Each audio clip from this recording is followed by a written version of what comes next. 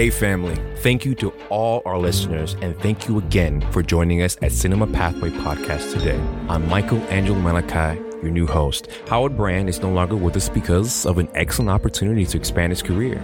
Guys, we are so excited for him and his new endeavors, but most importantly, we wish him all the best. And the production here thanks him for a fantastic year. You will always have a home here in Cinema Pathway Podcast. A continuation will have one of his last episodes, and I, Michael Angel Malachi, will be with you guys on Halloween and on.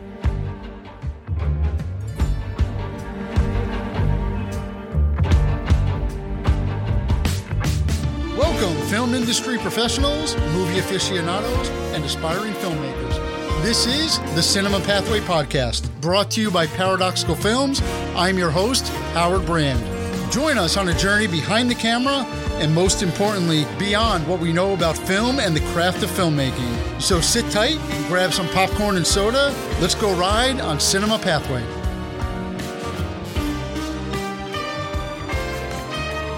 Welcome, listeners, to the Cinema Pathway Podcast. Our last episode, we had an amazing woman as our guest, and we are going to continue with another amazing woman today. Last episode, I talked a little bit about some of the blockbuster movies that have come out over the summer. I want to talk about Barbie in particular for a second. I think Greta Gerwig has arrived as a director. She will be, and may already be, right up there with some of the top women directors in the field. Sofia Coppola, Chloe Zhao, Ava DuVernay, Catherine Bigelow, among others who have rightfully taken her place as household names. But I want to talk about some other names. Ellen Kuras, Rachel Morrison, Mandy Walker, Autumn Doral Archipel.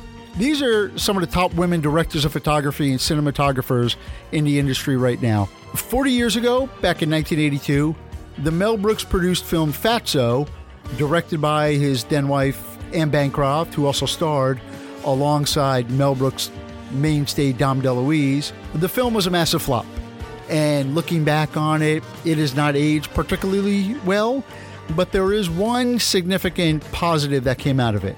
Brianna Murphy became the first woman to be credited as director of photography on a major studio film. The films have been made for almost 125 years. Warner Brothers, the first of the big five movie studios, was founded a little over 100 years ago. Yet, it wasn't that long ago, 40 years ago, this generation, that a woman finally began to take her place literally right behind the camera. Strides have been made, but like many others, many other things, there's a long way to go, which is a big reason I'm excited for today's guest. She's an award-winning director of photography. She is a director, filmmaker, and producer. She has won back-to-back 48-hour film projects. She's a film educator, a photographer, an activist, and just an all-around powerhouse. I am so excited to welcome Tabatha Mudra to the show. Thank you, Howie and team. I'm excited to be here. Let's get this show going on. So you and I share quite a few similarities. One in particular is that we're both transplants to Miami. I'm from New York. Although I think being a New Yorker, I was kind of destined to move to Miami one day. It's pretty much the natural circle of life. You come from a different part of the country, an area that most people assume, like myself, either correctly or maybe incorrectly, is the polar opposite of Miami. Where are you originally from, and how did you find your way here? I'm from Iowa, Council Bluffs, Iowa. Our border town is Omaha, Nebraska, a little more well-known. Very creative spot, actually. Big music and art scene, nurtured in that way. However, less diverse, we'll just say. I was seeking to get as far away as I possibly could, and Florida was it. The college that accepted me was in Fort Lauderdale, Florida, and I went to an art institute down here. Okay. Almost being in the middle of the country, getting as far away as you can. You could just draw a big circle around everything. So you got Florida, maybe LA. If you like the cold, Vancouver is a big town, but glad you made the move down here. Among your many talents, you're an accomplished photographer. Was that something you always did from a young age? Did you start to get into it? When did it start? I technically borrowed/stole my first camera. It was sitting in this dark room and nobody had touched it. It was gathering dust and I didn't have a camera and I didn't come from much. So I was like, well, maybe if I just leave a note. I'm a teenager. And I said, I'll write a note, leave it where the camera bag is, and start literally photographing and documenting what's around me. And we got to roll our own film. We got to develop and process. It was fantastic. And this is in a high school program because Iowa was amazing. And that was the start. And then what led you to believe, or what did you do when you first started doing that actually helped you believe that, I could take this somewhere, I'm going to apply to art school? Well, I had joined the newspaper journalism group in my high school, and I put in for some assignments that were really fun to me, and they got accepted. So I was like, okay, that's cool. But I would take my friends out and we'd do these installations, these I guess what you'd call them as editorial installs in cornfields, in abandoned homes. I was just always interested in sort of this barren space. And I sent that to a college, and lo and behold, I got accepted. Not to the college I wanted. I would have liked to go to Cal Arts, but I didn't have the money to go to Cal Arts. Right. So nonetheless, Fort Lauderdale said, come to us. Was it a bit of culture shock when you moved here? It was a shock in general. I had bought a car for $300, and I said, do you think this car will get me to Florida from Council Bluffs, Iowa? And they said, well, it's worth a shot. I packed it up. I said goodbye. And literally, as I turned into the driveway of the dormitory I was going to stay in, the car went. I pushed it into a parking spot, to which it never started again. I laughed, cried, unpacked my things, and went and got 3 jobs like most kids who are putting themselves through school do. Yeah. What were those jobs? Oh, I decided I needed to eat, so a restaurant job would be really smart. And then I was like, I'll probably need time to do my homework, so I got a little desk job at a spa place.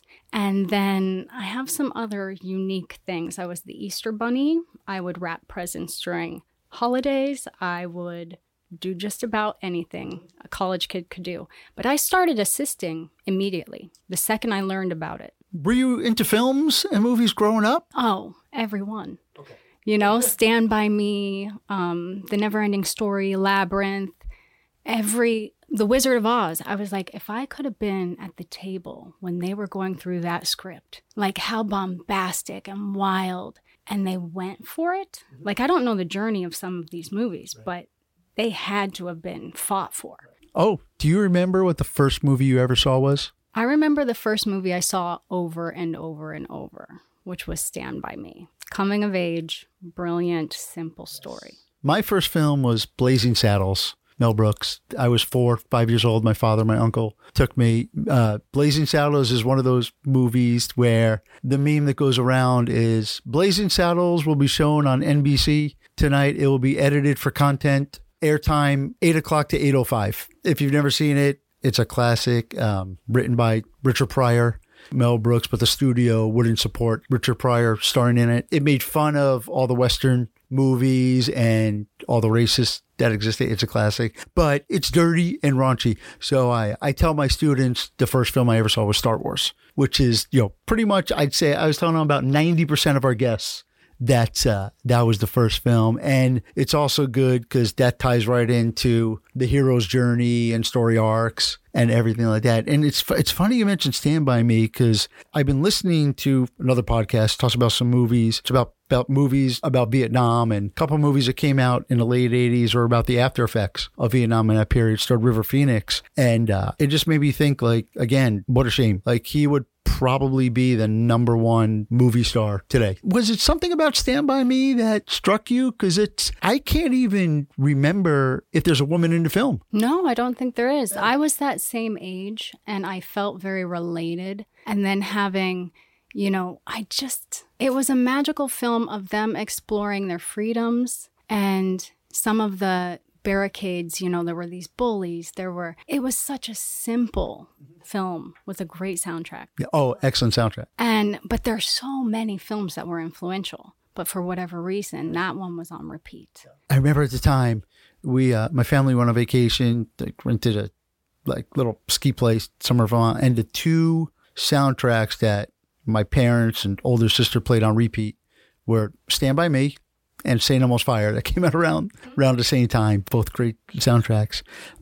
So then after doing photography, what eventually drew you to the film side, to the motion picture side? Oh, that's a little bit of a loaded story. First of all, they started, digital came to me in about 2005 was my transition from film. I was a 4x5, 8x10 camera girl. I love detail. I knew what I was doing. I just had built so much confidence around it. I was known as the highly reflective girl. Like I could photograph anything that was mirrored, or I just loved it, being in this niche. And then the camera had this little button that went to video. And I was, what could I do if I just switched that over? So I did a little research, contacted a friend who was at, I think, University of Miami, another friend at FIU. And I was like, how does this work? What frame do I need to be in? What do I do? And I love doing vignettes. I know I sent you some of my work. Yeah. Building out a scene, a magical scene, and making it work. Seeing it as individual images and then making it move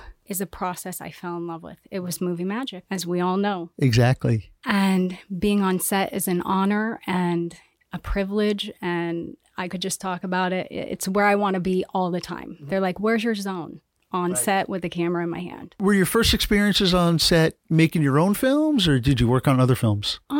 I mostly and have stayed pretty true to making all my own films immediately. I just had ideas and visions. And again, back to the story because I tangent. A friend of mine tagged me in a Facebook post for the 48-hour film project, and it was about my birthday. And I said, I wonder if I could gather a half dozen friends to spend the weekend, like a lock-in, make a film. We've never done it. I had done videos, which I think is very different than film. And we did it. We went to this award ceremony where first they showcased all of the films that made it in this rigorous process. And we had never done anything up until that point, any films. And then the award ceremony came, and there was a little bit of yay and nay. Our name was called so many times that the people in the front row said, why even sit down? And I was like, ooh, uh-oh. Because we were brand new, female-led team. We had never, the 1310 Bandits. Right. And then we became the team to beat. Wow. And so that was a really fun, local community. We've talked about 48-hour film project here. We had Dana Delacamera on. She's the Miami area producer for this year's. I've done a couple of 48-hour film projects. The fact that you won on your first one blows my mind. The fact that it was your first time making a film blows my mind, because we were not first timers, but, new. Like, I put a message out, hey, anybody want to try this? And a bunch of people joined on, and it was a struggle just to get something made. But, we did it. It was shown. Just for new listeners, the way the 48-hour film project, or actually, why don't you explain it? They've heard me explain it. Yeah, I mean, it's so fun because it's a national program. Well, really, I think it's worldwide, because we played with quite a few teams everywhere. So essentially, in my case, someone tagged me, I looked it up, and everyone meets on a Friday at 6 p.m. You pull a genre out of a hat such that there's no way you could prepare for anything, really. And then inside of that, so your genre is unique to your team, whether it's horror, comedy, etc. And then you get these challenges. So it's a line of dialogue, a prop, a character name, and potentially something else. I think it's those three. Those three? Those are three that I remember. And so the clever ways that you can incorporate those three things kind of sets you apart in your storytelling. And it helps them know that you made it in that 48-hour increment. And then if all goes well, team building and preparation is a huge thing I love. And then you drop it off and hope for the best. Did you have anything the biggest challenge we found was a location to shoot. Our first location, really, that we thought we could shoot it at, didn't work. And then the second one didn't work, and we ended up using someone's apartment. On the second one, we had someone's house, but we had to be out by a certain time or all that. And, the advice I give, when people ask me about it is, if you can secure a location that you can work with, that's the key, because you can go and start. And if you're a writer like me, you have a multiple page document of ideas notes, log lines, ideas. So, if you have a horror idea or you have a thriller or a comedy, we were always petrified that we get musical. Like if we got musical, we're just like, oh, well, guess we're done. That I think is the most challenging one to do. Do you remember what your genre was? Absolutely. Every one of them, especially because the second year we played, I was like, well, maybe the first year was a fluke. And then the same exact thing happened. And I was like, okay, maybe we have something here. We're storytellers. This is cool. We pulled horror our first, but on top of the already embedded challenges, we're also a group that wants to make true stories that have a social message. So we start looking at the truth, docu articles and this and that. And so Souvenir was born from this article from a newspaper that was about snuff porn. And it's a very heavy topic, which we love and live in. And then the second one was action adventure. And the way we approached that was the main character's mental wellness was the action adventure. So one part of her brain was telling her one thing and another side, etc. So she was in a battle with herself. And it was just a fascinating thing to explore.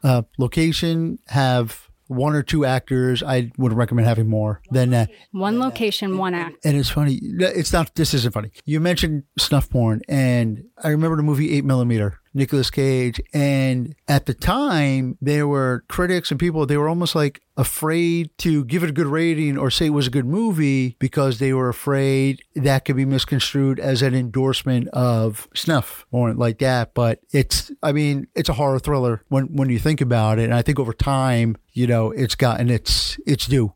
It's just a really good movie, really good insight into that scary, horrible, disgusting world. I know that came to us. They said, don't you feel like you're just advertising for someone who would love this? And I said, yes, but the audience we're going after hasn't seen this and they're not aware of these concepts. And at the end, the Kinsey Institute had some stats and it was mind-blowing what those stats are. So I think using film as an educational tool is one of the brilliant reasons we have that format. Did you have any mentors or anyone who's influenced you? Someone that took you under their wing, or you're a movie watcher, any directors really stand out, cinematographers? I really haven't. I've been pretty self-driven and I really am a project horse.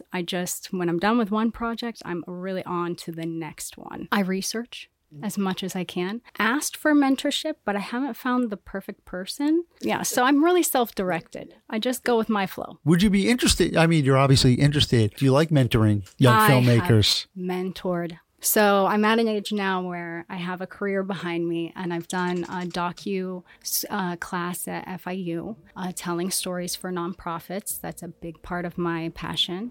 And I love youth brains are brilliant. It is. And that's why I get so much joy in teaching high school film, middle school photography, and influencing them and, hoping to ignite their passion, which is already there. It's just being able to harness it. Mm-hmm. Giving them the tools, and what you can do with a cell phone now is magical. Absolutely.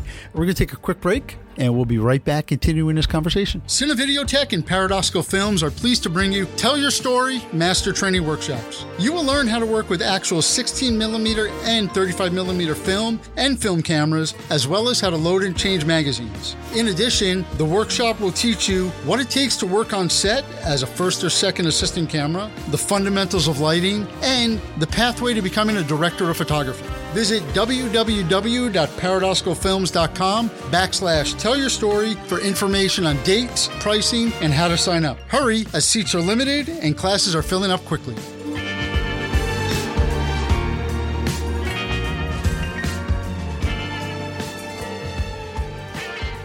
And we are back with Tabatha Mudra. You're a photographer. I think an argument can be made that when we talk about photography throughout its history, women photographers have had just as much of an impact, maybe even more of an impact than men. Why do you think it took so long for women to move into and then be accepted as cinematographers? Because Brianne Murphy wasn't exactly welcomed at first. When she first tried to join the union in the early 70s, the union president told her, over my dead body. She went back to the union after he died and they let her in.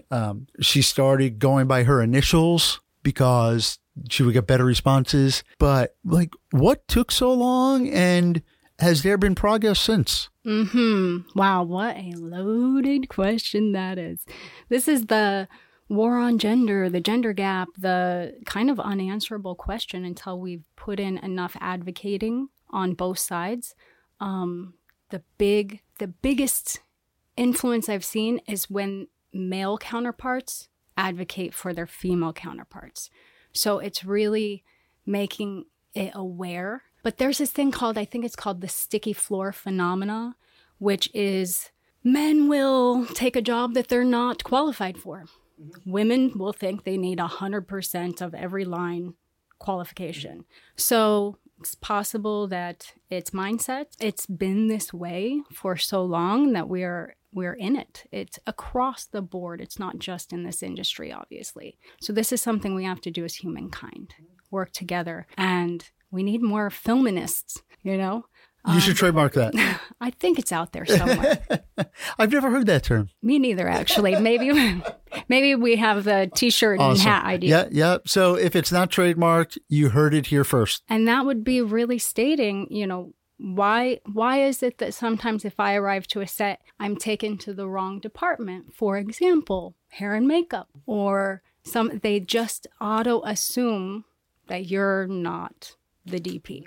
It's just... I read something once, script supervisors, that using the term scripty was offensive because usually the only job on right on the frontline crew that a female could get was script supervisor. That was the closest. And, scripty became a derogative term. Have you heard that story? It sounded off to me. It sounded like there's ones that you go, wow, that makes sense. But I heard that one. I was like, I'm not going to believe that one. Female scripty, and we called her scripty. So hopefully we weren't.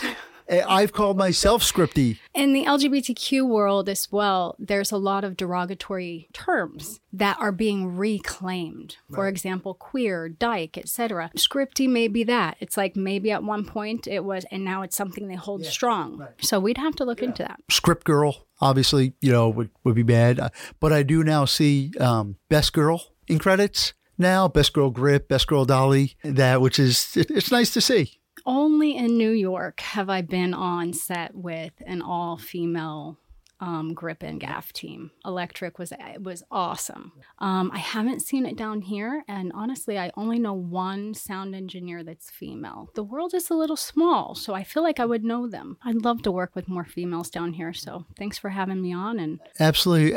We both know one emerging cinematographer, Jay Citano. Mm-hmm. The other side of my brain, we work together. Another emerging cinematographer, Nicole Santiago, who's, an MDC graduate. She's come here to the film classes. She's, really well. So I've seen recently a lot of women gravitating towards camera. But we were talking during the break, you actually do have some data and stats on, women in the industry. There has been some movement, obviously not enough, but, hopefully the momentum will pick up. Yeah. And I hope all of these emerging cinematographers that we will be able to include ourselves in that data at some point. Independently as filmmakers, I don't know who's cross-checking that data. These are stats from Hollywood and really looking at, the top 250 grossing films. So I know that the cinematographers rose 3% over the last 25 years. So it went from 4% in 1998 to 7% in 2022. So that's just a year ago. Maybe we're at 8% now.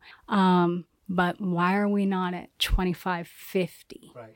The goal is to be at 50 or more. It's been lopsided for a while, but it's across the board with writers, directors, and the like. And we'll never know. Did COVID stop momentum? Did COVID help? Because, more opportunity to do it yourself and just, without someone telling you no. So, they made independent films. They made their own films behind the camera. Who knows? I'm a huge advocate of take the risk on yourself. In filmmaking, it's a strange thing because it's like, oh, get the swimming pool or do the film, get the car or do the film. For some reason, I do the film. So, I have my vintage car, no swimming pool. Wait, hold on. Oh, no, it's not vintage yet, but It's old. Okay. But if I had to, if it would be a 67 GT, like a Shelby 550 maybe. That's my car. No, it isn't. That's my car.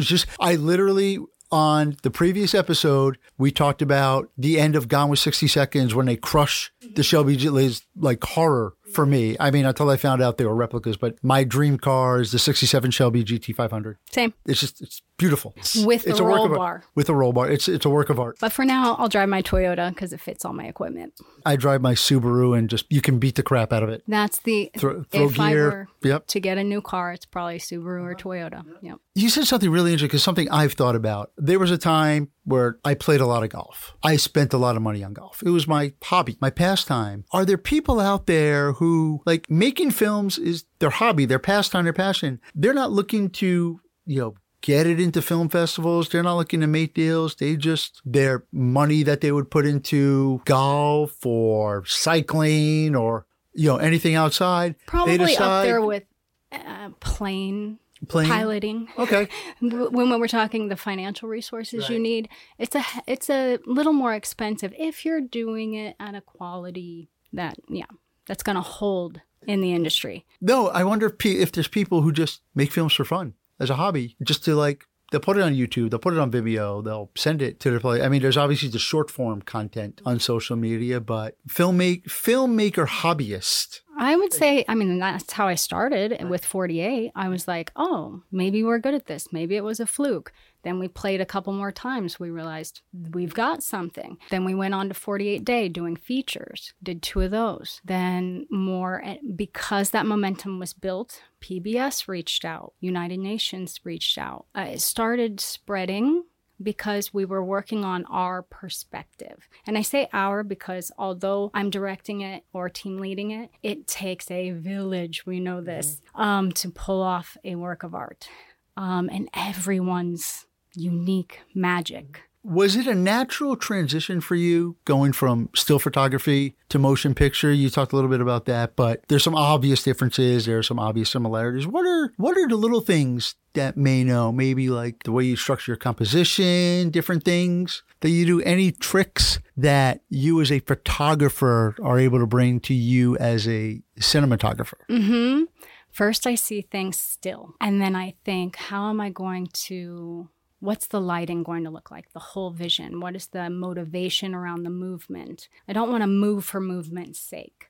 I want to have something powering it so that the audience is really interested in said movement. I get a little annoyed when we're following someone down a hallway or down the street and it's like, okay, there's just no motivation for that. So seeing it still, making it move, and the lighting. I would say most of my community count on me for the lighting. Having a lighting background, it was different, but it was similar. And you gave me a perfect segue for my next question.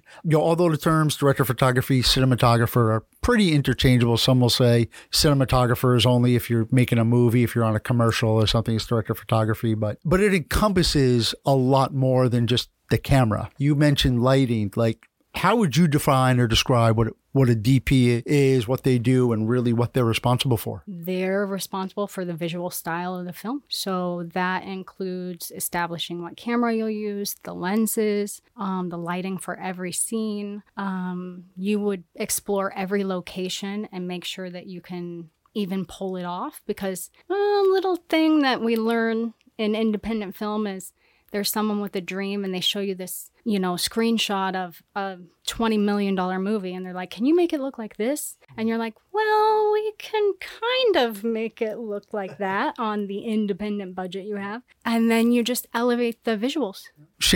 They want a champagne film on a beer budget. Oh, absolutely. But you can do that. Right. My first film was $30. So, and it looked like we put some money into it.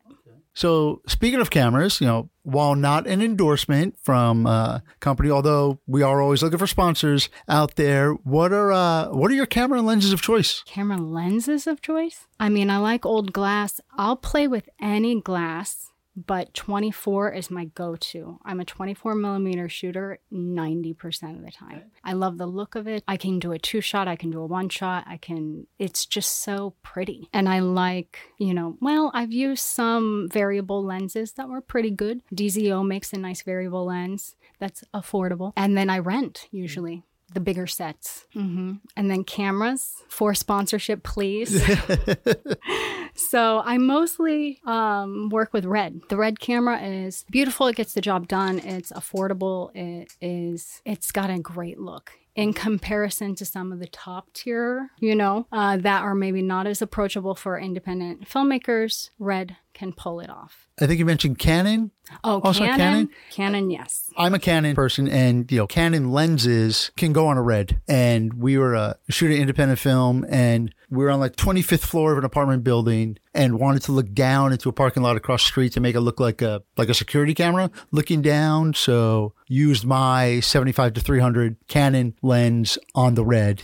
Canons, both mount and the lenses are, I think, the most flexible to use the most. Then Nikon, Sony likes having its own mount. Yeah, and you can get a Metabones for just about anything. But the L series lens by Canon is a great piece of glass. And then as you step up, there's really great glass out there, but you can get it on a budget. Yeah, if you don't have one, I definitely recommend getting like a macro fisheye lens. It's so much fun to play with that's out there. And if you get it, you naturally get that vintagey, little grainy look sometimes. I didn't bring my camera, but I should have brought to show you some of the ones I love grit recently. And grain and honesty and visceral and yeah. Well, and it's making the pictures interesting. Like I was explaining to my students, you can take a picture of your pet, but make it interesting. I showed them where, I took a picture of my cat, but I did while he was in his cat bed, but I did it, you get a little bit of the bed in there. You get just his eye and you get an interesting you got a dirty picture with him as opposed to just getting, my cat looking there dumb, like he always does. So yeah, just a little creativity, playing with angles. You'd be amazed how much it changes a picture. Oh, absolutely. And a film. And lighting. Yeah. I have a 4-part workshop for photography as well as filming. And it's what the main thing, the function is you have to understand your camera. A lot of people go to a school or a workshop and they're like, kind of download this information. It's like you really need that manual and you need to play. Especially like the Reds, like the true cinema cameras. I say they're actually a supercomputer that takes video and gave rise to one of 2 new positions, DITs, another new position, intimacy coordinators, different, but we'll talk about that in the next segment that will come up. Going back to like your processes, you say you start with stills. Are you a storyboarder? Do you like using pictures to storyboard? Yeah, I use a lot of Google and throw it together. It doesn't have to be perfect because you already see it, but you want to be able to articulate it to your team. And so everyone's on the same page. Absolutely. Storyboards are, you can't go wrong. And I tell students that stick figures are fine.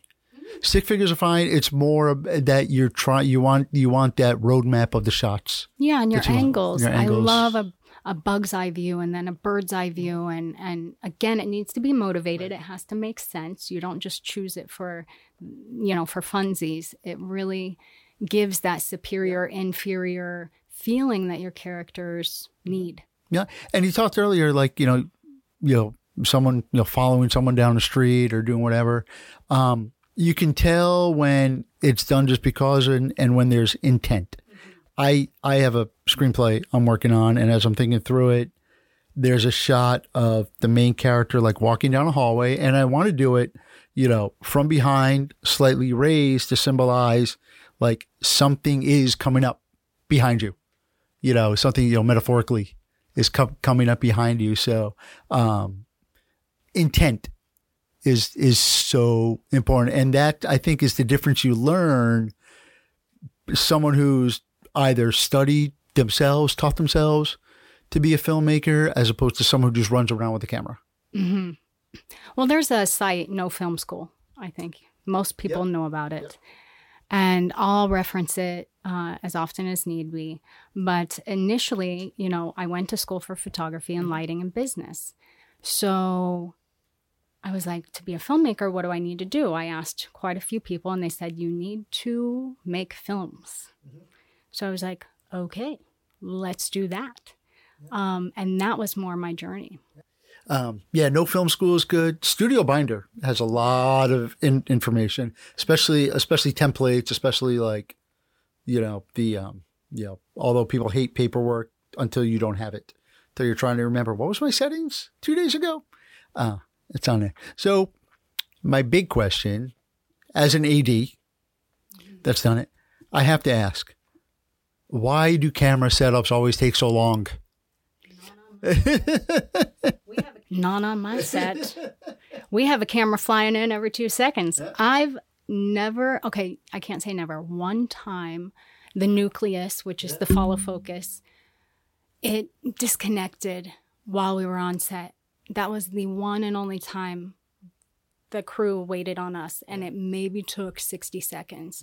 I love being ready. I like going out there, kind of setting up the shots. I love the readiness feeling and knowing that if everyone gets ready soon enough, we might get an extra shot in.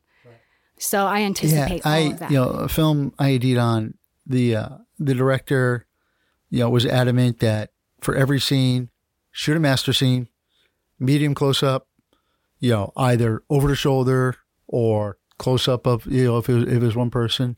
So prime lenses, having to change the lens every time. And, I'm keeping track, and it's like, it's 3 minutes for a lens change, another 6 minutes if you have to calibrate on there. And that's if the calibration goes smooth, and I'm adding up these numbers at the end of the day and showing them like, look, we lost almost 2 hours just on lens changes and calibration, But when the director is also the producer and, it's 100% their film, they're not worried as much about time or schedule because, because time is money. It is. But when it's their own money, they're like, or no money.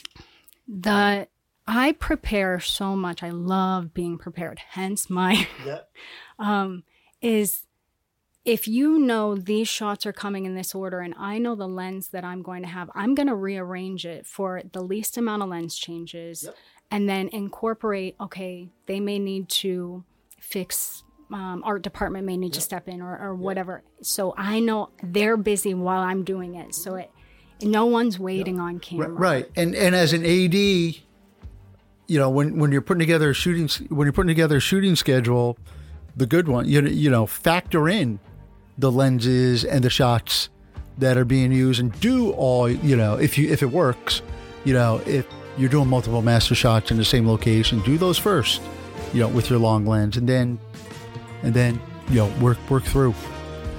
It's a dynamic world. It's a dance. It's a dance. Yeah. Great. We're going to take another break. But first, just want to thank our supporters who make this podcast possible. Cinevideotech, who has been providing filmmaking equipment, training, and services to the film industry both inside and outside the United States since 1968. M2 Films, who provides directing, writing, and assistant director services. ComTV, who offers consulting and production services for a wide range of entertainment, marketing, advertising, and commercial projects.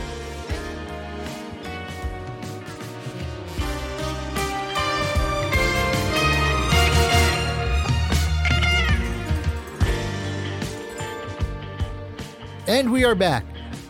Let's move to another topic. Usually I preface a rapid change to a topic with a squirrel. There are two areas that you're extremely passionate about. Talked about LGBTQ and gender identity, as well as creating opportunities for women in the film industry. The film industry's just horrendous treatment of women through history. You mentioned The Wizard of Oz earlier. This like Judy Garland was basically put on a diet of coffee and cigarettes when they were filming there. More recently, He Whose Name I Won't Even Mention, the Me Too movement, and I would say Hollywood has a complex history of its relationship with the LGBTQ plus community. You kind of had the open secrets, back in the day, as long as it was a secret. And then, you have like when Rock Hudson, came out, that he had AIDS and again, like everybody just turned their back on him, and that. So still major challenges for both. It seems that there's one step forward, one step back, one step forward, one step back, which is better because I think in the past there weren't any steps forward and it was 2 steps back. But where do we even start the conversation about these things? Well, we're talking about women, LGBTQ, and minorities, which have seemed to be on the chopping block for all of time. But there's something so interesting about in 1982, Alison Bechdel and a friend of hers, I believe, they had a criteria for women on screen. Very simple. And it was astounding how few movies passed the Bechdel test. At least 2 women are featured, preferably named with a backstory. They must talk to each other such that they do discuss something other than a man. That was it. 2 women named, talk about something other than a man. They were astounded. Nothing was passing the Bechdel test. Now there's a nice little list, but there's also a list that doesn't qualify.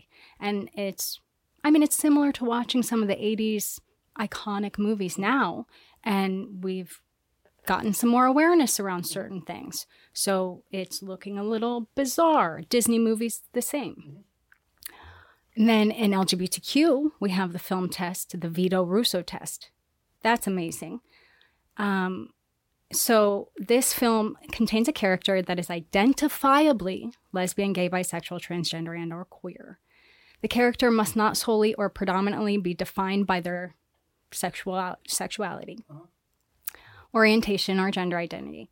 And they have to have the same character traits as their hetero partners on film.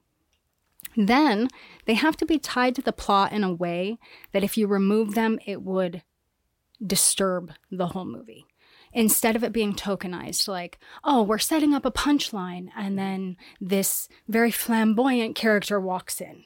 So they were like, no, we need them to have story arcs. We need them to be involved. So you bring up a great point. The last James Bond movie, No Time to Die.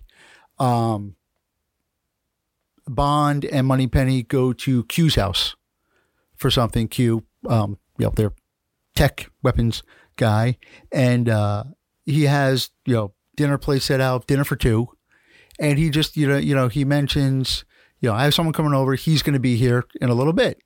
So obviously the character is gay. They go about their business and leave. And at the time, I read a lot of people saying, oh, they did it in justice. They should have, done more to it. And my looking at it, not an expert, not that, is to me, you want it to be something that it's like no big deal. Like it would have been worse where Bond would have been like, oh, you have a man coming over? Like it was just, it's natural. Like it's part of the everyday. So I'm glad you said that, because that goes along with the way I thought about it. And, does it lead, do you think it can lead to tokenism though? Like somebody writes a script and they're like, oh shoot, I gotta, I have to have, a queer character, or I have to, have now the Academy, came out with to qualify for Best Picture, has to meet certain diversity and inclusion requirements. Like I see those as Band-Aids where no one goes back, looks at, the bigger problem. How come there's not more minority directors? How come there's not more? Well, where do we start creating more opportunities for them? Where do we get them more into the film? I related a lot to, in pro football, for teams looking for new head coaches, there's called the Rooney Rule, where well-intentioned, but it requires each team to interview at least one minority candidate for head coaching. But most of the time, teams know what coach they want, when the hot coach becomes available. So, they bring in, and one of the former Miami Dolphins coach, he sued the league, basically because, he believes he was brought in just to check that box for that, and no intention. So it's a complex problem. It's not easily solvable, but I'm one of those people like, okay, you want more minority coaches. What are you doing to get more minority coaches into the system? How are you providing more opportunities for them at the beginning of the process? Those coming right out of college, if you're not a player, but, get into the system. Yeah, this is going to sound very, however it sounds, I have no problem checking that female DP box for anyone. I want you to call me. I want you to need a female cinematographer. Absolutely, because the opportunities, again, are going to the male counterparts very quickly. And I don't want to talk just about pain points, but again, there's only 3 tests that I know of. Hopefully there will be one soon on where we're the spectrum of, they and them and how that's going to be portrayed on film.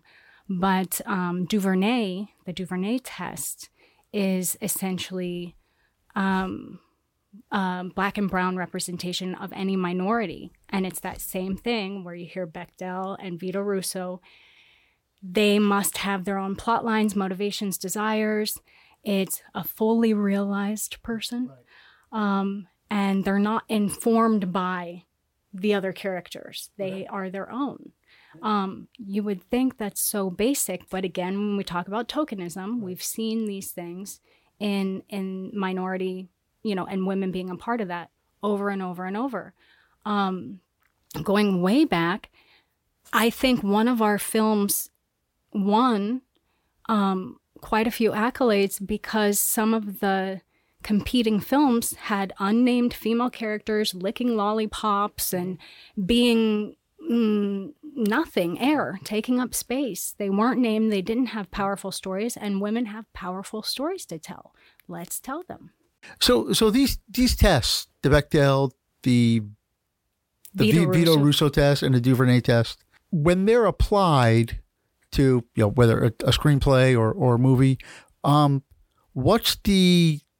what happens afterwards? Like, if it doesn't pass the test, can it still get made? Like are these tests that are being put in place by studios? Like, is there any really like no penalty, for it? It's just a good practice. It's a great practice, and as we're moving forward, our self-awareness has grown so much over the years, and why not continue to be aware of all of these, these considerations? And, we talked lightly about actors and on-screen, mixed ability. And, can I don't want to not be considered because it's a male story, because I'm a female director or a cinematographer. I can still tell a male story, but I would inform it by those who are at the table. Right. I'm not just going to pretend I know everything about the male experience. As they shouldn't do for LGBTQ, minority, etc.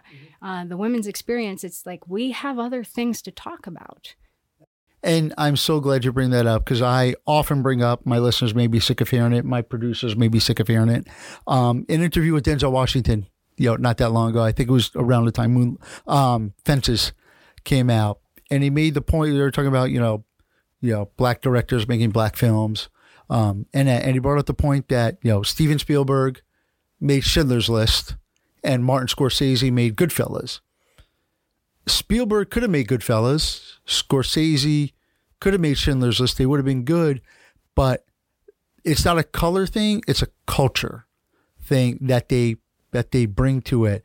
Then he talked about, like, I don't know, like, a person who's not black wouldn't know the smell of a hot hair iron on a Sunday morning, before or after church. And, South Florida, at least what I've seen, has become a pretty big hub of the LGBTQ film industry. There's a dedicated festivals for it. I see it coming out. When we talk about culture and the point you bring up, I'm a straight white guy from New York. If somebody gave me an LGBTQ script and wanted me to direct it or produce it, would I lose? How do I not lose credibility, or how do I gain credibility, as a filmmaker?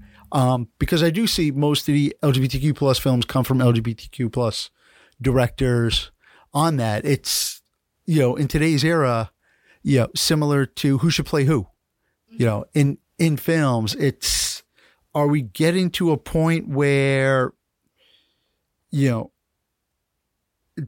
characters in movies, become more caricature than characters is what I'm afraid of. It's like, I mean, there's some actors, that have played, roles, whether, Tom Hanks in Philadelphia, Jared Leto in Dallas Buyers Club,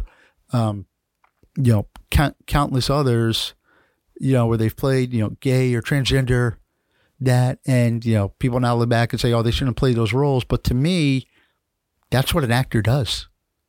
If an actor can embody and bring that character to life, as someone who's different than who they are, they've done their job. Absolutely. It's a slippery slope because actors have the magical tools to transform the screen for the viewer and become that character. That is the sole purpose of the actor. Now that we have this consciousness and inclusion, we just want to make sure that people are at the table. So where is the table? It's in the writer's room. It's in the producer's room. It's at every step.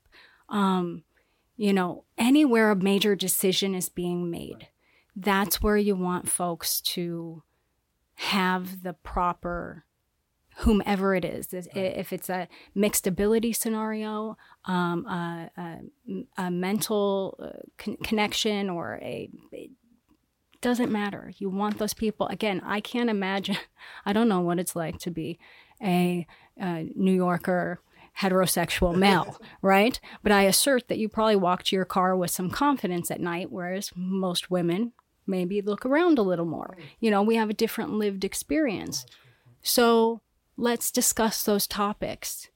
Mm-hmm. So right now the writer's strike is going on. Things have kind of stopped in Hollywood and TV. Like we mentioned before with COVID, was there momentum kind of going in a positive direction? Is that stopped? Is this now giving, a chance to writers, even though they're not supposed to be working, to go back and look at things and, apply some of these tests, maybe change things because you have a bit more runway before cameras roll? Yes, absolutely. I've done it myself. I led a project in the LGBTQ world in the art of drag. There were some characters that were built from thin air. That's what the art of drag is. You are creating a character that would otherwise be offensive today. Now knowing what we know, we can apologize for that. Disney did a great statement at the start of many of their movies. And hopefully anyone with that kind of responsibility will follow. As independent filmmakers, we can just be more aware. Apply these things, and why not be consciously motivated every step of the way? Yeah.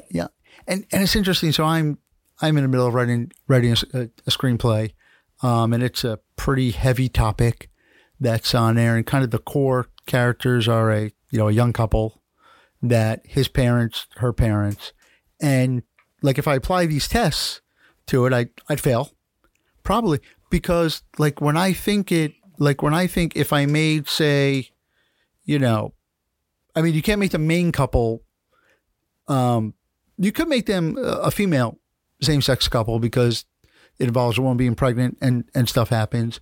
But my fear is that if I make, a gay couple, or if I make, one family a minority, there's different culture, there's different layers to it, that if I want to make a short film about this, I start jamming too much into it. Like if it can be made a feature, you have time to explore those different things. But like I said, I know how a Northeastern middle class white family would react to the situation, and how they, so that it's a fascinating challenge, and just a fascinating way. Cause when you pitch, a lot of times I've been asked that, have you thought of making this character this, or have you thought of introducing that? And, we've been able to do it.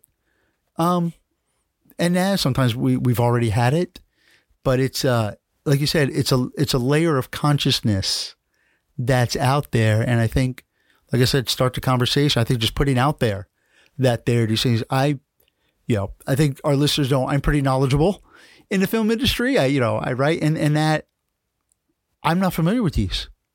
But now that I know them, I want to look at them. I want to apply, things that I write. I want to bring them up in the courses I teach. There are not to be barriers. There's still room for close knit. If you're telling a Black history story, stay there. Right. If this is a Latinx story, stay there. If it's a white trash story, stay there. Don't try to check those boxes because it won't make sense. Right. Tell the most powerful story that right. Write your own truths and whatever that looks like, but be aware of, if I did bring a LGBTQ right. character, how am I portraying them? Right. You said you were Jewish, right? There's plenty of stereotyping in Hollywood. Big, hullabaloo brush up right now with Bradley Cooper, playing Leonard Bernstein over his prosthetic nose. And again, I've never looked at a picture or video of Leonard Bernstein that close that I can say, oh yeah, that's his nose. That's the character. And that like I said, I'm not offended by it because I understand, especially like a method actor like Bradley Cooper, that's how he's going to get into character. Yeah, method acting. Woo. Yeah. Oh, that's a whole, we could talk about that. And it's funny you mentioned I'm Jewish, that when I've acted, I love playing characters completely different than me. If somebody came up to me and is like, Howie, I got a role for you in a movie, I got a movie, I got a perfect role for you. It's a neurotic Jewish guy from New York, kind of like George Costanza. I play that role every day in life. Yeah, you would have been great on Pitbulls and Piranhas. I feel so bad about that. No, you weren't feeling well. I wasn't feeling well. What a small world. It is. We did have enough extras come out, and it was a wild, we call it a dog wrestling scene because dog fighting sounds a little vulgar, but we'll get to that. Yes, we will. And like I told you, even if I was not sick that day and I was there, the AD, would have been like calling me because I would have been out playing with the dogs. And they're screen trained. Yeah. They're amazing. Right. Did you have just their trainer, or was there an actual formal animal wrangler on the set? Two. Well, technically there were 3 animal wranglers. Pitbulls and Piranhas had a long list that I can't wait to share of quite the challenge. Well, we're going to take another quick break, and I think we'll jump right into that when we get back. If you enjoy listening to our podcast, please support us by subscribing on your favorite podcast platform and giving us a rating. Then you can head over to our online store at www.paradoxicalfilms.com/shop, where you can purchase Cinema Pathway gear, including t-shirts, hoodies, stickers, and more. Also, be sure to follow us on Instagram at cinema_pathway_podcast for behind-the-scenes photos and more.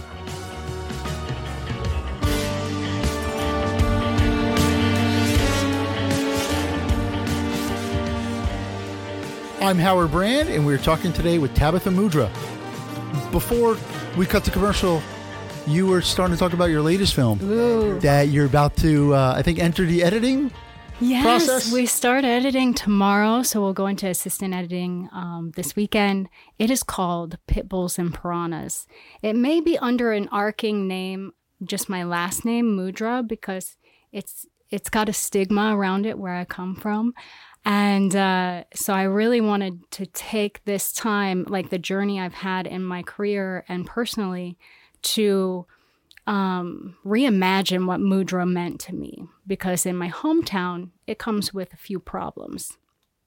So it may be called Mudra, and then each segment would be Pitbulls and Piranhas and so on and so forth. So almost like a series. I don't know how I'm doing it yet. I shot the proof of concept. And I also shot it in a way that it can stand alone like a short film. So I may just do each of the scenes. I'm a scenester. I can create some of the wildest things, and I have a history to inform that and influence and inspire. So Pitbulls and Piranhas is a coming-of-age trauma drama, really tackling this big idea of what is generational trauma. What is the healing path? When it's a loose-based statement, but what is it? How come some people have it And what I mean by that is like the identity to want more in life, whereas some people fall into the same patterns and just repeat the same cycle. So it allows us to get further from, to transform this generational trauma, which is kind of a trigger word these days. It's kind of a fatting thing. But we follow a young girl through a series of through 10 years of her life, and go on these adventures that are otherwise traumatic, to see how she then makes decisions.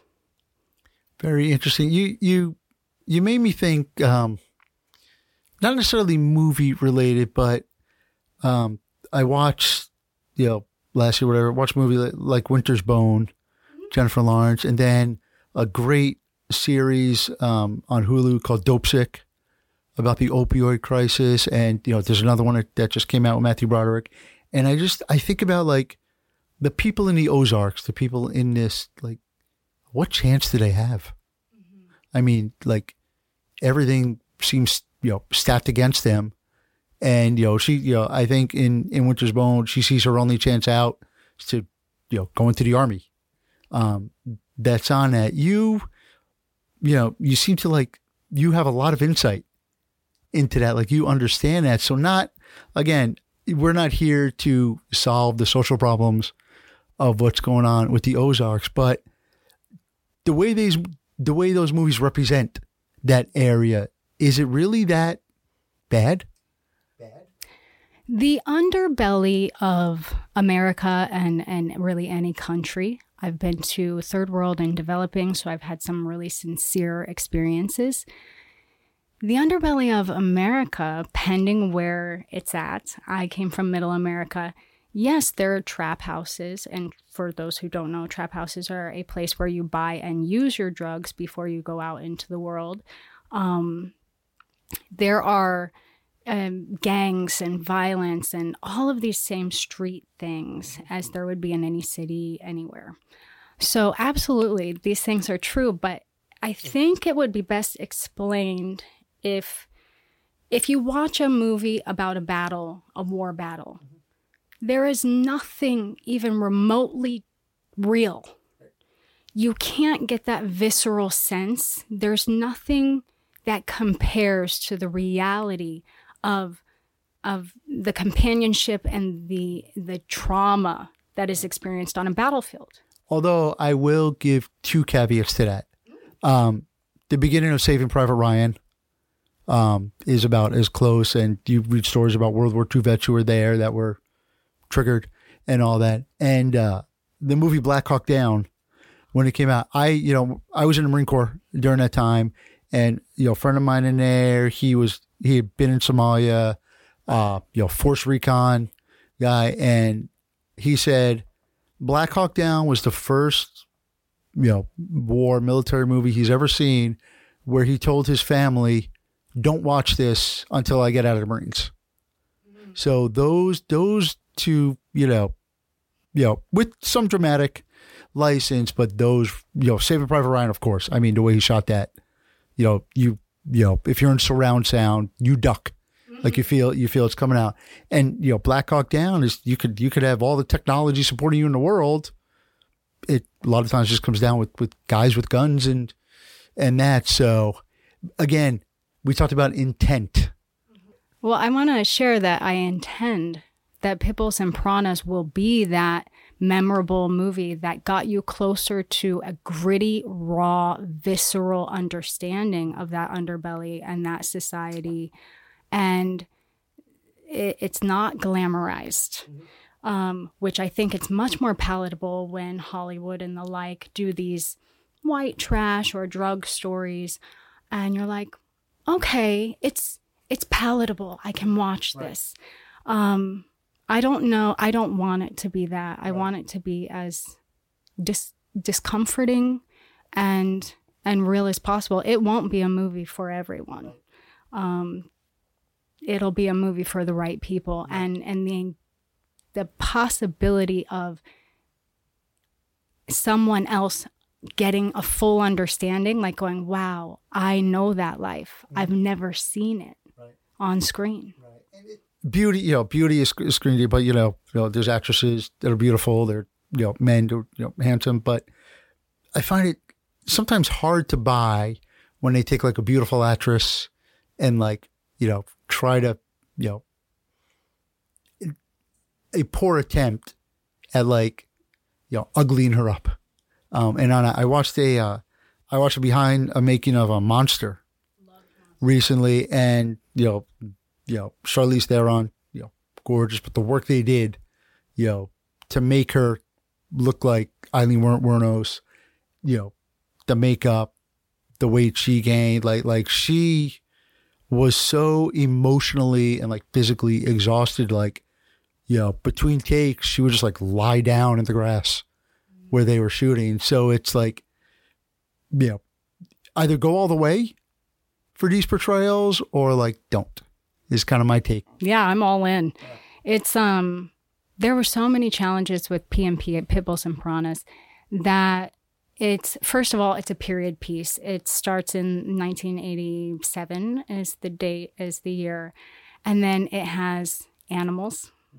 It has fish, which piranhas are illegal in the state of Florida amongst many bordering states. So I had to have pacu flown in because they're like a cousin and kind of look like piranha. So I think that the audience will be forgiving. But it was actually illegal for me to have actual piranha. So fish, a firearm. Did I mention kids, picture cars? A unique budget because you have to buy, it's a period piece. So you have to get things that made sense for the 80s. And because it's a lower class family, you have to get things that make sense 60s, 70s, because they would have had hand-me-downs, et cetera, to make it feel more real. Right. Did you have an armorer on set for the weapon, even if it was a prop? We had a really cool, it was a theater, so the barrel was full. So they come solid. Right. It can't even, we had our safety meetings and a handler, so to speak. But the biggest precautions we took was with the child and with the animals. Yeah. I, about a month ago, I went through an IATSE training on, weapon safety on set. So, obviously we talked about rust, but like, little thing, and a lot of it's just common sense. Talking about dark subjects, I produced a film that's about the dark web, recently. And, like literally it's a game of Russian roulette. So, weapon, and literally like before every take it was a revolver, would open it, show. And the challenge with a revolver that's empty is when you shoot it, if you're from the front, you can tell that it's empty on that. So again, Jay was a DP on that, but she was able to make it work. Yeah, cheat the shot somehow, turn it just slightly. Yeah, it was a wild challenge, and just to furthermore, this is my passion project, right? My baby, and so Pitbulls and Piranhas was all passion. I had a very specific point. Do you love how your brain works? And it's like, oh, point be gone. Again, squirrel. That's the code that I'm rapidly changing topics. But yeah, it was locally grown, and it was amazing building that team and all the challenges. I remember what I was going to say. So when we were talking earlier about hobby and it's my hobby, it's also my career, it's my passion. When I'm not filmmaking for someone else, and that's usually to put food in my mouth and then to feed my other projects. That's why I work. I funnel it right back into my personal projects. And this was one that I was so excited about. But taking a risk on yourself is I did not think, again, period piece, firearms, children, animals. I wasn't getting those kind of opportunities down here. So I was like, create your own, take that risk and Nike it, just do it. So, and I'm so glad I did. Mm-hmm. Do you have anything lined up next, or are you just trying to get through this one?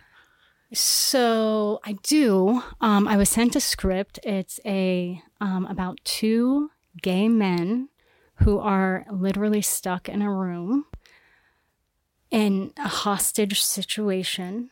And it's got a nice twist at the end. And it already has distribution. So we're just waiting on some more information and paperwork, et cetera, et cetera. But yeah, I have a few lines out. And there was a project previous of Pitbulls and Piranhas called Jammers, which is a roller derby crime drama about four or five young girls essentially slinging drugs on the beach.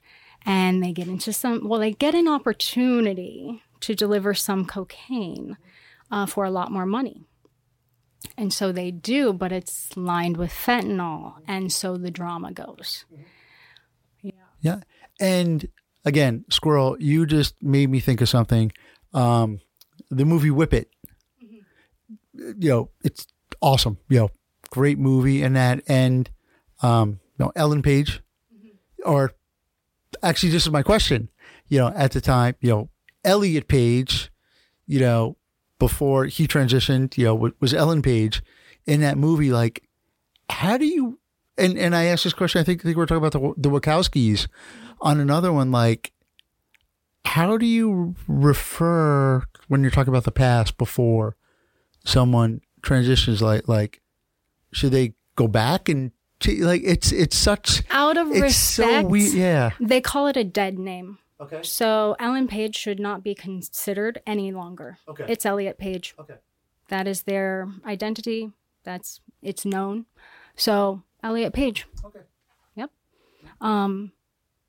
That's just sort of the golden rule. Right. Okay. But it's fine to mess up. Right. I've messed up with they, them plenty of times, so much so that oftentimes I just refer to everyone as they, them. Right. Yeah, I work with non-binary, and I usually apologize in advance and say, like, just again, I'm well aware of my blind spots, that a lot of it's, again, culture.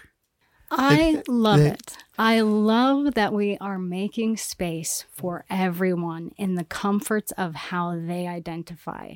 So learning a new thing, or I'm stoked for it. There's more space. There's space for everyone. All we have to do is adjust minorly. You touched on this earlier. Growing up, did you ever think you'd be where you are now? Well, we shall see in Pitbulls and Piranhas, won't we? Don't spoil it. So, no, absolutely not. But I've been on a journey. Mm-hmm. And to what they call to get out of circumstances that are maybe not the best for you, and go see what you can do on your own. Mm-hmm. It's not without, there's some, I guess, it's not really a regret as much as it is a reflection on I've missed things. Mm-hmm. But no, if my 8-year-old self was looking at my life now, I think she would be like, oh, wow. Uh-huh. Okay. And you're gay. Because I didn't come out till I was 15. Okay. And, the car that you drove to Florida in, that kind of, I think signified or symbolized the point of no return. It was absolutely. That's actually how Pitbulls and Piranhas ends, in this car scene. Okay. And seeing, hopefully I'll get some sponsorship. We'll see. A lot of people don't do trauma dramas. But road movies, a lot of times if you can get Mobile to send you some money, or Exxon, or who knows. But speaking of music, no, we weren't. It's so much fun to play with the music. I know exactly the song. It's by a local artist here. It's called Old Roads, and I'm so stoked to get through this first part of editing and get to the score. Oh, I love that. Yep. I think I'm up to about 200 songs on my Spotify movie score playlist that I just put on. It's great. What do you want artists, filmmakers, creatives, what do you want them to know about Miami and South Florida? Like what, why should they come here? Why come here? Well, I don't know, really. I love it here. I love the sunshine. It's wonderful for my mental health. There are opportunities. There's not opportunities like I lived in LA for a couple of years. I visited New York plenty for projects and Atlanta. So it really depends on how you feel comfortable in your lifestyle. But we have a wonderful lifestyle down here. And yeah, it really is the Sunshine State. Yeah, and I still believe, because like you and people I know, that it, despite what you may see or read about the state, I think it's very welcoming to the LGBTQ plus community. We have one of the strongest and longest running. Wilton Manors is a town. It's the neighborhood, with their own police station, et cetera, et cetera. I mean, it's an amazing place. And there's a LGBTQ plus film festival. Outshine. Yep, that goes on. Yep. We're representing red or blue, huh? But they're all here. Yeah. For sure. Oh, I wanted to touch lightly on, if we have the time, that Pitbulls and Piranhas dealt with some very heavy material.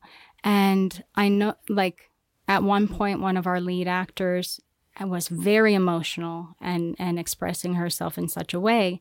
And so I started looking into psychologists on and off movie sets. What is the protocol, like an intimacy coordinator? Who's advocating for someone who gets triggered by something? We've seen the effects of mental health in film. So I think the UK or British, I forget who's done it, but they have like this facilitator that's on set. And then they also have like a telehealth call with cast and crew, especially during and post-COVID, because isolation, socializing, etc. But with heavier topics, we need to be, it would just be nice if we were discussing it more as a necessity. Interesting. Yeah, for into sure. These heavier films. Yep. And on that topic, what are, I know you're very involved in quite a few organizations, causes, who would you like to give a shout out to and tell our listeners about? There are so many good ones. Google is a great resource for all things. But there's everything from Pride Lines for youth. There's Sunshine Cathedral, which is a gay church, which is amazing. There's in the neighborhood. There's so many. There's a resource for everything. Oh, WIFT. Oh, Women in Film and Television. Thank you. WIFT is a great local, it's national, possibly larger. They get together for workshops, socializing, networking. But, we went out to Brand Star recently and got to see their AR wall and see what what's possible. So they're doing a wonderful job. They had with Nicole Perry another workshop with her on what is an intimacy coordinator, and how she advocates for the film. My last question, probably the most important one. Where can our listeners find out more about you? Where can they follow you on social media, if they want to get in touch with you? Ooh la la. So my number is 954. The best way to contact me is Instagram, Facebook at the Tabatha Mudra, because I got hacked. So now I'm the Tabatha Mudra, but we'll take it. But my name is Tabatha Mudra. We'll post links to your profile on the episode summary when this episode goes live. This has been great. It's been amazing having you. Your insight, you've opened my eyes to a lot of things. I definitely think our listeners, have learned new things. You're giving back to the film community down here, which is a big part of what we do here. And you are more than welcome. In fact, I'm definitely going to invite you back to be on the podcast anytime you want. It's been great having you. Yeah, down here we wear a few hats usually, so I'd love to pick another topic and dive into that. Absolutely. We'll do that next time. Yay, Howard. Great. Thanks, Tabatha. To our listeners, thank you again for joining us on the Cinema Pathway podcast today. I'm your host, Howard Brand. Our director is Miguel Miller. Our producer is Juliette Desan, with associate producer Victor Ferreira. The executive producer is Freddie R. Rodriguez. This has been a presentation of Paradoxical Films. Please visit our website, www.paradoxicalfilms.com, for more information about today's podcast. You can also email us at cinemapathway@paradoxicalfilms.com, where you could send any comments or suggestions for future episodes. Remember to subscribe to the Cinema Pathway podcast on your favorite podcast platform and visit our online store at www.paradoxicalfilms.com/store to get your Cinema Pathway gear, and follow us on Instagram at cinema_pathway_podcast for behind the scenes photos and more. We hope you will join us for our next episode, where we will continue bringing on special guests to talk about the craft of filmmaking right here on the Cinema Pathway podcast. Lights out.